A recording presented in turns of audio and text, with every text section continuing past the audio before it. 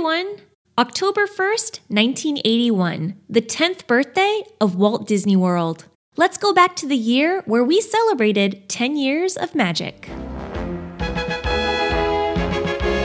The Tencennial celebrations were concentrated at Magic Kingdom Park. Disney would advertise the year-long event as saying the best is yet to come, and that Magic Kingdom would be more colorful, more musical, more magical than ever before. A one-day unlimited passport for an adult was $13, and a two-day unlimited passport was $22.50. Mind you, this was still during the time of ticket books, so having these passports would mean no need to count your e-tickets for those big attractions. In the promotion of these passport tickets, Disney advertised that it takes at least 2 days to explore the Magic Kingdom. But why spend the whole day on attractions when you could see all the special shows for the celebration? At noon and 6 p.m. each day, there would be what Disney described as a heart-throbbing Main Street birthday party. This was filled with characters and visiting marching bands from across the country and ended right in front of Cinderella Castle. Throughout the day, the Tomorrowland Theater would feature the Broadway-style show Walt Disney World is Your World, billed as a salute to the Magic Kingdom, starring the Disney characters. Although I can't confirm this, the name of this show seems like a reference back to Walt Disney's dedication of Disneyland, where he said, "Disneyland is your land."